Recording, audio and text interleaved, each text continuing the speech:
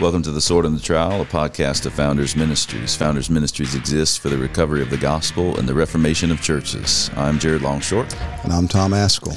Thanks for listening to The Sword and the Trowel today. This is a very special Sword and the Trowel because we're finally back in these seats again, Tom. It's good to see you. Well, it's good to be seen. Glad to be back here with you. Yeah. For those of you who have been keeping up with us here at Founders Ministries, you know that the last 4 weeks have been not like normal for us. So on December 8th, Tom Askell, according to the updates you've seen, fell while ministering to the church. But by God's grace, you're here, and God has been working to heal your body, and it's really good to sit down again, and we figured we would talk about everything that happened. Yeah. God's been really good in multiple ways, manifest ways, over these last several weeks. And, we still have some unanswered questions. Things are being sorted out medically, but overall, man, so many reasons to be grateful. And the fact that I'm able to come in and have another conversation with you here on this podcast is just testimony to how good God is. So, as you guys can probably tell, Tom and I are really good friends, and one of my favorite stories of everything that's happened. There's just a lot of stories, but one of my favorite stories is how you broke out of that hospital so fast. That man is so smooth. It's like you assessed every nurse that came in on the shift. It was like, does she need the carrot or the stick? What do I got to do to make sure I'm getting out of here? You were like a defensive end, like moving, swim moves, and then you got out of there. You fell Sunday, and then you got out Wednesday. Yeah, Wednesday afternoon or evening, something like that. But I had to. I had to get out. I had to get out. I did. I mean, praise God for the medical professionals and gifts. Right. Those are great gifts. I was thinking if this had happened 100 years ago, it'd be a different story. So I thank God for every medical gift, and yet I know that they are gifts, and the giver's far greater, and those gifts are limited, and everybody does the best that they can, but everybody looks at their own little angles. And so it became evident to me far more quickly than it did, I think, to the doctors and nurses that I needed to get home. Get out of there. I was reminded, I felt very proud at that moment. It just felt like you were a country boy, you were a Texan. It's like, let me get out of here. I just want to get home and just start walking down the street. Well, I needed to. I medically, I needed to. And there was one nurse that saw that, agreed with that, and it was convincing the right people of it. And, I tried not to be disrespectful or ornery. You weren't when I was in the room. Well, I'm glad to know that. Everybody was loving you. I'm capable of doing that, but I was trying to plead my case. So. Yeah, you did a good job of that. So I guess there's a number of updates that we've done on Founders, just written updates. They did a podcast or two maybe on this, but why don't you spell out the story? It happened December 8th. Just kind of give us a general survey of the land from December 8th until now. Okay, well, that weekend, or we had finished up the Founders Conference here and had premiered the By What Standard Synodoc, and it had gone really well. We had Jeff Johnson, one of our speakers for the conference, who stayed over and was to preach for us on December the 8th, that Sunday. And so for our Bible study hour, 9 o'clock, Jeff and I were sitting up front, which we typically do this with guests that we come in. We'll take the 9 o'clock hour, and we have these I don't know what they're called, these high boy chairs or whatever. Bar chairs, high bar chairs. Yeah. So we sit up there so people can see us a little bit. We're not up on the platform.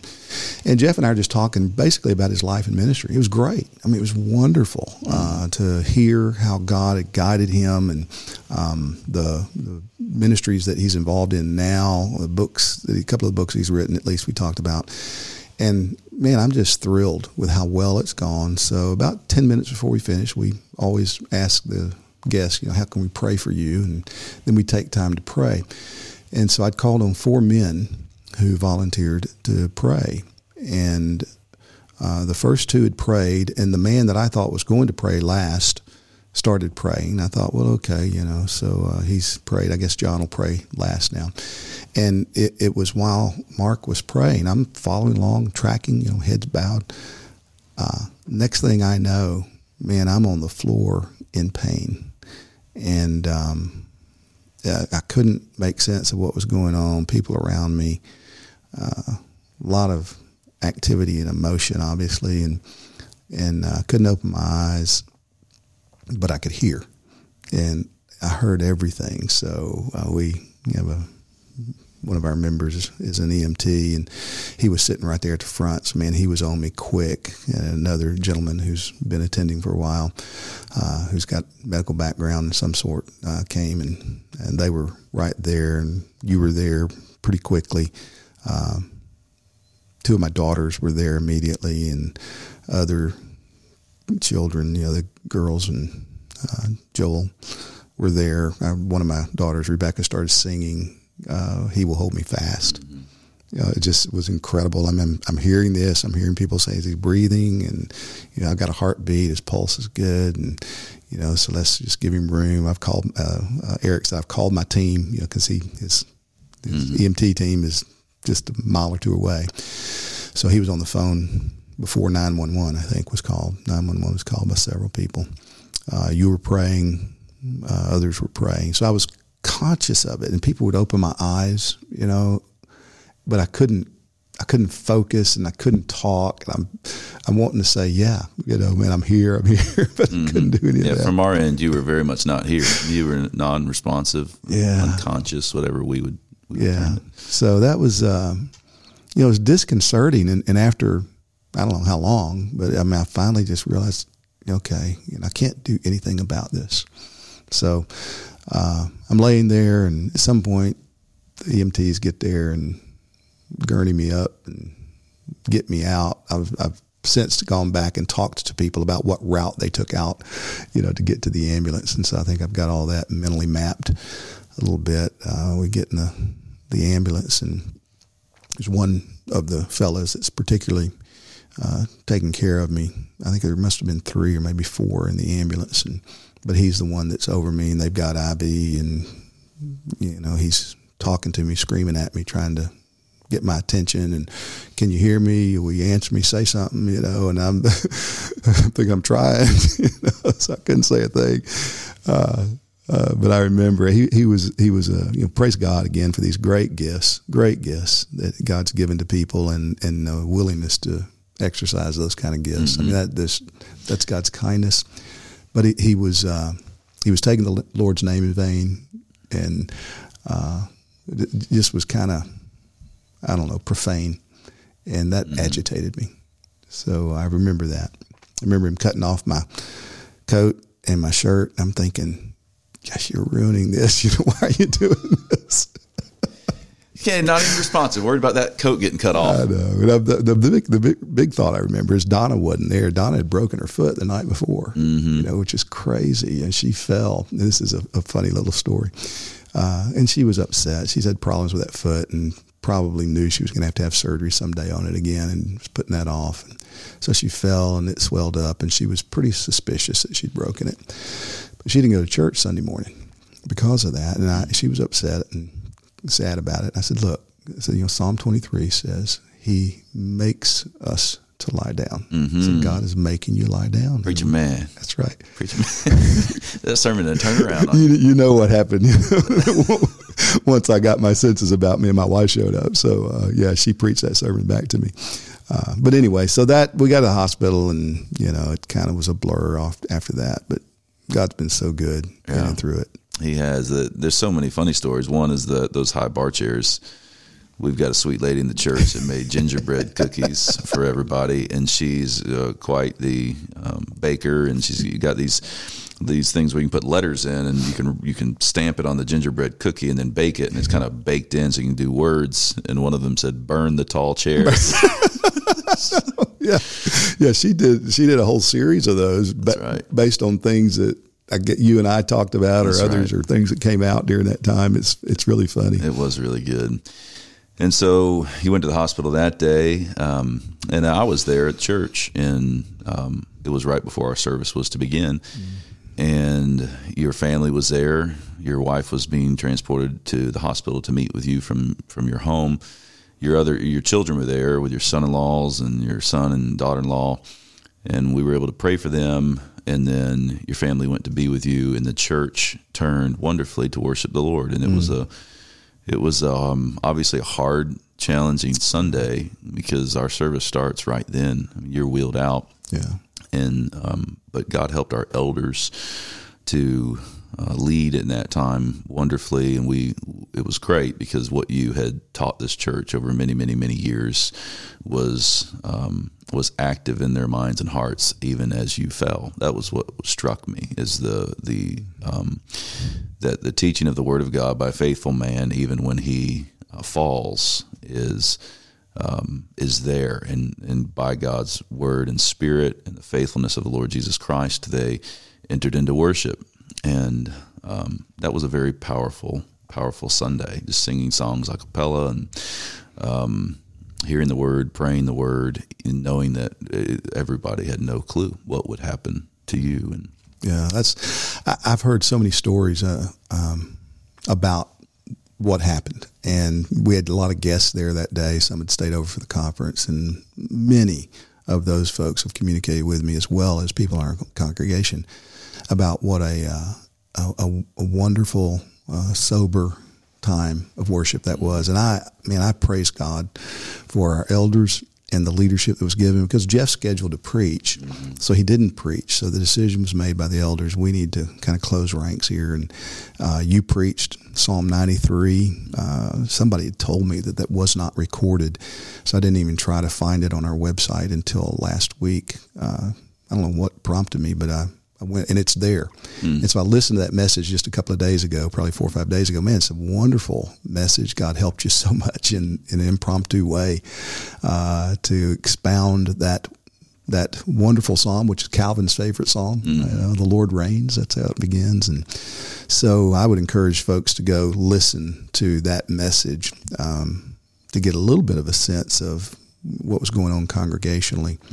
But yeah, praise God for your leadership, for the leadership of the elders, and for the whole congregation. I've tried to listen to the stories of people who were there, both members and guests, and piece together, some of what it must have been like. And my heart just sings. Yeah, what happened. There's no way to try to tell you all the stories. I mean, we would need a whole day, but that highlights one. Is the grace of God in all of this was so clear and so vivid. In our time of worship, it was so clear that God is sustaining us. He will hold us fast. And we're entirely dependent upon Him for everything. And in your life, when you were unresponsive, watching God's grace in your daughters. And so as I was caring for you, my daughter. I have a young daughter, and my wife had other sick children at the house. So now I have a 10-year-old daughter who doesn't have a clue what's going on. I have no ability to care for her. You had no ability to care for your daughter. And then talking to my daughter afterwards, we were pointing out look how God helped you during that very traumatic time as a 10-year-old. Look how God helped Tom's daughters, and being reminded that we want to care well for our sheep. We want to care well for our children. We want to care well for our wives, and yet. I've been reminded through all of this, it is the grace of God always. Yeah. We're means, and yet we're not the first cause. This is God Almighty, and He will take care of you. You mentioned this about at some point knowing that God would take care of your family, but having the sense that it's it's hard on Him. You don't want that. That is such a lovely truth, and seeing it from your pastoral ministry here in the church, and how your family responded, how the church responded. Your family responded so well. I mean, they were not frantic. They were all the things you would expect people to be: shocked, scared, concerned, all these things. But they had this faith that was evident, having no clue what's going to happen to you, and being able to go and spend a moment with you in the afternoon when you were still very unresponsive at the hospital. But then through that, their strong faith, and your wife's remarkable faith was just steadfast. And watching them as a team, David Shannon was here with us during the time for the conference, and he kept remarking how he's like, there was an army. It's like, this happened to you, and everyone, all these children, wife, church, began to care for one another, watch out what was going on. Things were getting transported to where they needed to get transported. Everybody was filling in, doing all these things. And that is the grace of God. Amen. It was wonderful to see that. Yeah, and I've sensed that. I was very much aware of it in my own life, even not being able to communicate. There was just that sense. I didn't want to die, but I was okay with the thought of death. I was sad about Donna, that I had not had an opportunity to talk with her or see her. But by the same token, I was praising God that she was spared. She didn't have to see that. My kids had to see it, and a lot of people in the church have had to see that. One of the things that dawned on me late after getting home is that this was a traumatic event, not just for me, but for other people. And I'd been so kind of self-absorbed in what was happening to me that it took, I don't know, almost a week for me to listen, hear people talk about it and realize, oh, yeah, they've got to deal with this too. They had to deal with it in the moment. One of our, more than one, but one of our men in particular, Sunday, one of the first Sundays back, when I was able to come to worship, he said, "I never thought I'd see you again. So I thought you died. So I just knew you were going to die." Mm-hmm. And that's a pretty weighty thing for people to have to contemplate. And what you said earlier, I want to underscore. We are dependent upon the grace of God, and that's true right now. That's true every moment of our lives, and yet it doesn't feel true always because God's so good to us so long, so many ways, so regularly, that it's easy to presume that we're going to get up tomorrow just like we got up this morning, and we're going to live tomorrow the way we live today. And yet we know theologically that's not the case, that it's always if the Lord wills. Mm-hmm. And events like this, they don't change anything. They don't change theology. They prove theology. They demonstrate the truthfulness of what God has taught us in His Word. And so to prepare, how do you prepare for something like this? You take God at His Word. You remember it. You believe it. He's sovereign. This didn't catch Him off guard. He's not up there wringing his hands trying to figure out what to do. He was orchestrating these events in the same way that He orchestrated the events of the death of His Son. And I think that, in my mind, I'm thinking about this congregationally and praising God for the grace He's given to this church, that if we can believe and remember that God was sitting on the throne as the MC at the crucifixion of Jesus. He's the one who has planned it. He is the one who is orchestrating it. He is the one who is working His deepest work of redemption in it. Mm-hmm. If that's true in the most unjust, wicked event that ever happened in the world, from one vantage point, then I have every reason to be confident that He is doing the same thing in the same place, in the same way, with the same love in the difficulties that come into my life, no matter how severe they are. Mm-hmm. So it's that theological foundation that we need to be laying in our own lives regularly, that sometimes God forces us to come to terms with. Do we really believe this? Is this really true or not? Mm-hmm. That's huge. And it's daily. It doesn't seem to be significant in the moment, but it's huge. Yeah. There's another thing that's come to light through this. The Monday morning after you fell at church, we had that time where I came in that Monday morning, and you had requested your Bible through a nurse, which gave me access to get back there. And you asked me, so what do you want to read? And you said Psalm 139. So I started reading Psalm 139, and it was just amazing to see how this text, which is penned by David, was matching up to your own life about where can I go from your spirit, where can I flee from your presence. And then this verse 11, if I say, surely the darkness shall cover me and the light about me be night, which certainly seemed to be what had happened to you. Even the darkness is not dark to you. The night is as bright as the day, for darkness is as light with you. And given the things you were communicating, encouraging people to fear the Lord, things like that, in the midst of you being very much in darkness from our vantage point, that it was clear your faith was very strong and the power of the Spirit was still at work in you. And the passage goes on. It's got this fascinating line in verse 18. It says, I awake and I am still with you. So if the darkness covers me, darkness is not dark to you, the night is as bright as the day, you're with me. And then I awake and I'm still with you. In verse 19, the very next thing out of David's mouth is, oh, that you would slay the wicked, O God, O men of blood, depart from me. And I've always thought that's a little abrupt in that psalm. I've said, David, you got all these wonderful things about the Spirit being with you and wherever you go, and then all of a sudden you're talking about slay the wicked. What's this deal? And when you did awake, when I came back that Sunday night, because Sunday afternoon you were very unresponsive, even late into the afternoon, and then we prayed as a church that Sunday evening, had a 5:00 prayer meeting, standard meeting for us, but we changed it from evening worship to just a more of a focus on prayer. We prayed fervently for you. I got out of that Sunday evening prayer meeting very concerned about what was going to happen to you, because when I saw you that afternoon, again, you were not very responsive at all to me.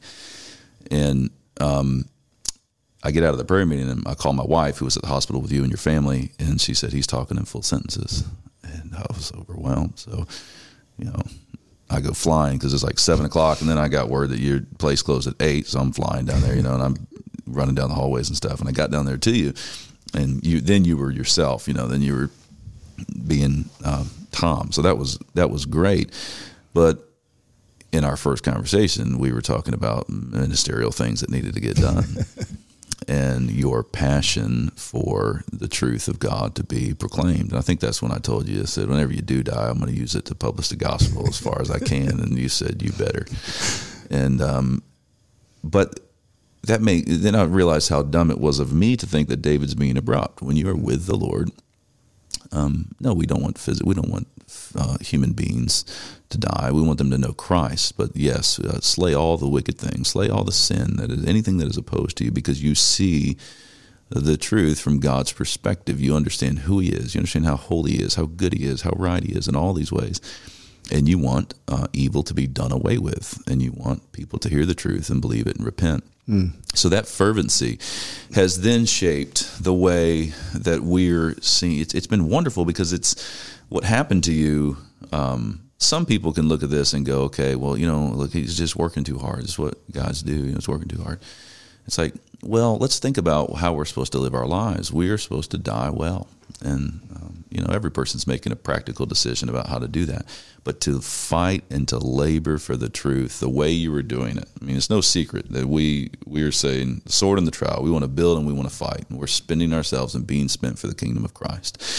And that means that trials will come and challenges will come. Sleepless nights came to Paul. Look at all the things that he cried out to God. You can hear somebody saying, well, he just needs to trust God more, and he wouldn't have all those sleepless nights. It's like, no, that's not what was happening with Paul. That was faithfulness.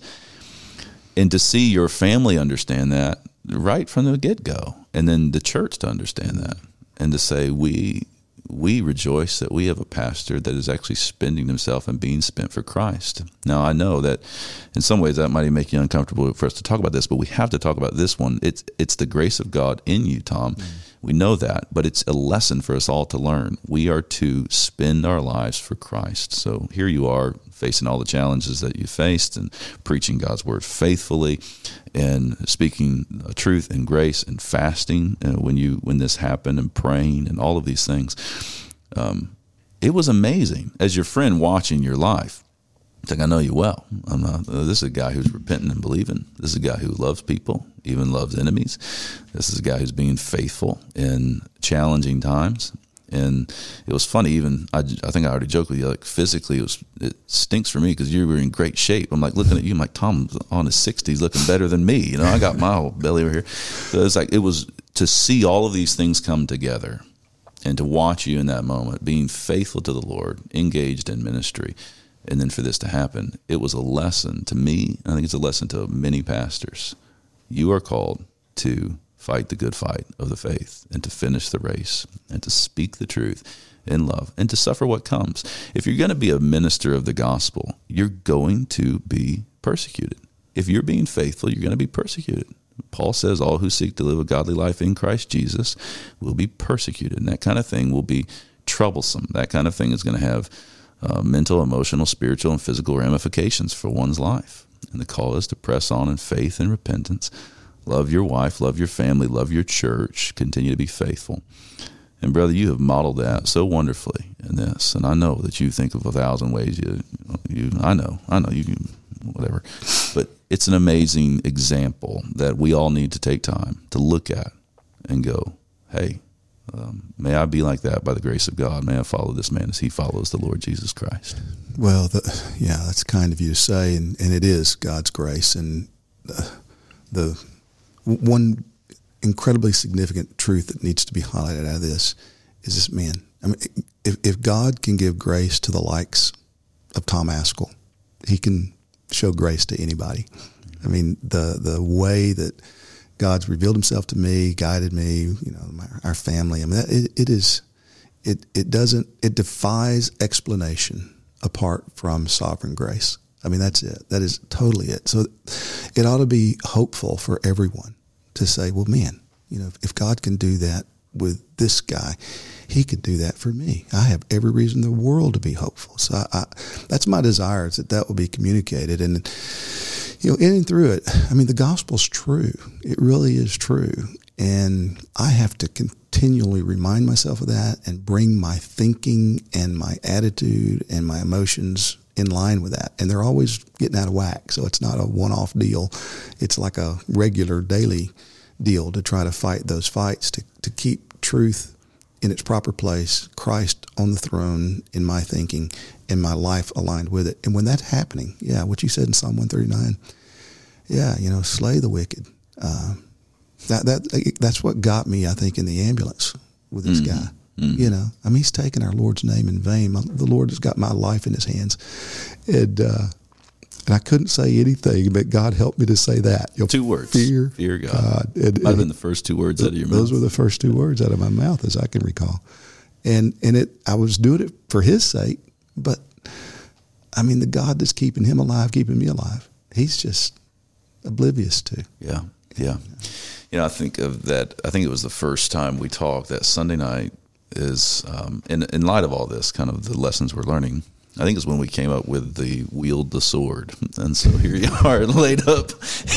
And that's what I said to you Monday when you asked for your Bible. I came and said, I got your sword. What do you want to read? Yeah. And wield the sword it was clarifying even before this happened to you Sunday. I think during the conference we were saying, well, what's next? And we saw ways that there were ideologies coming into the church and leading people astray. We've cited different things, Josh Harris and things like that, where pastorally we know it's easier not to pick some of those fights that in godliness we should pick. We should say, well, we're going to fight that fight. We're going to wield the sword in that way at that issue. So taking the Word of God and saying, yes, I know it's inerrant. It doesn't have any errors in it. I know it's authoritative, but I'm actually going to take it and wield it. I'm going to take it and apply it. So pastoral theology, practical ministry, I'm actually going to put it to work on that issue and in this way. And so we're trying to do that moving forward. People have been wonderful through By What Standard, that film that we did. Mm-hmm. And we're saying, okay, here we are. Wield the sword came when Tom had a sword laid in the hospital. First time he could really talk. We said, let's do this. This is what's happening. And by God's grace, I've seen us be able to do that more and more. And we're excited about this upcoming film. So you can go to founders.org and check out that project.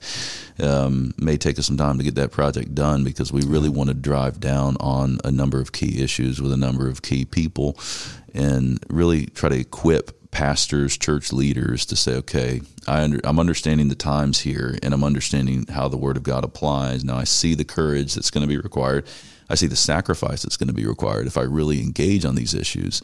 But may we do so for the glory of Christ. Amen. And we're not getting out of this difficulty that we're in the evangelical world apart from a revival of the Word of God by the Spirit of God. And so if we want God's Spirit to work, then how presumptuous of us to think that we can hope for that while neglecting the Word. And I tell you, it's become so clear to me. I've not doubted it for a long time, but it's become increasingly clear to me that we just assume, because we're all inerrantists, we assume that we really are living according to the Word. And I'm not picking on anybody. I'm talking about myself. I'm talking about our church. I'm talking about our elders, that we need to humble ourselves before God and open the book and say, okay, here's what the Word says, and here's how we've been living contrary to it. God, help us to repent and to get alignment again in the Word and submit ourselves to that and cry out to the Spirit, because the Spirit's got to do that work. He's got to convict. He has got to empower. He's got to grant repentance. He's got to grant faith, and we need that. And if that doesn't happen, then we'll just be washed over, and God's kingdom will go on, but we will not see the things that we long to see. Well, thank you for those who listen here to the Sword in the Trowel. Thank you for your prayers for Tom and for his family, Amen. For our church, and for Founders Ministries. It's been great to see God's hand at work. Continue to pray for Tom as he heals up, for his family, for Grace, and for Founders Ministries. We are extremely grateful for you, and we are looking forward to the days ahead. Pray that God would make us faithful. Amen. I would like to just add to that, Jared, a personal expression of thanksgiving. My family, our church, has heard from people around the world that have said they are praying, have prayed, and I don't think there's an explanation for me being able to sit here today apart from God's sovereign, gracious intervention to do things that are medically inexplicable to put me to this place. As I said, there's still questions about all that's happened and even is going on, but for me to be able to sit here today is incredible. And that prayer meeting Sunday night, and people praying Sunday afternoon, Sunday night, the trauma doctor, one of the trauma doctors, kept saying, unbelievable what happened in those few hours. So if you prayed for me, prayed for our church, thank you. Praise God. Please continue to pray that he will work all of this together in ways that will bring great glory to himself and good to his people. Amen and amen. Thank you again for listening to The Sword and the Trowel.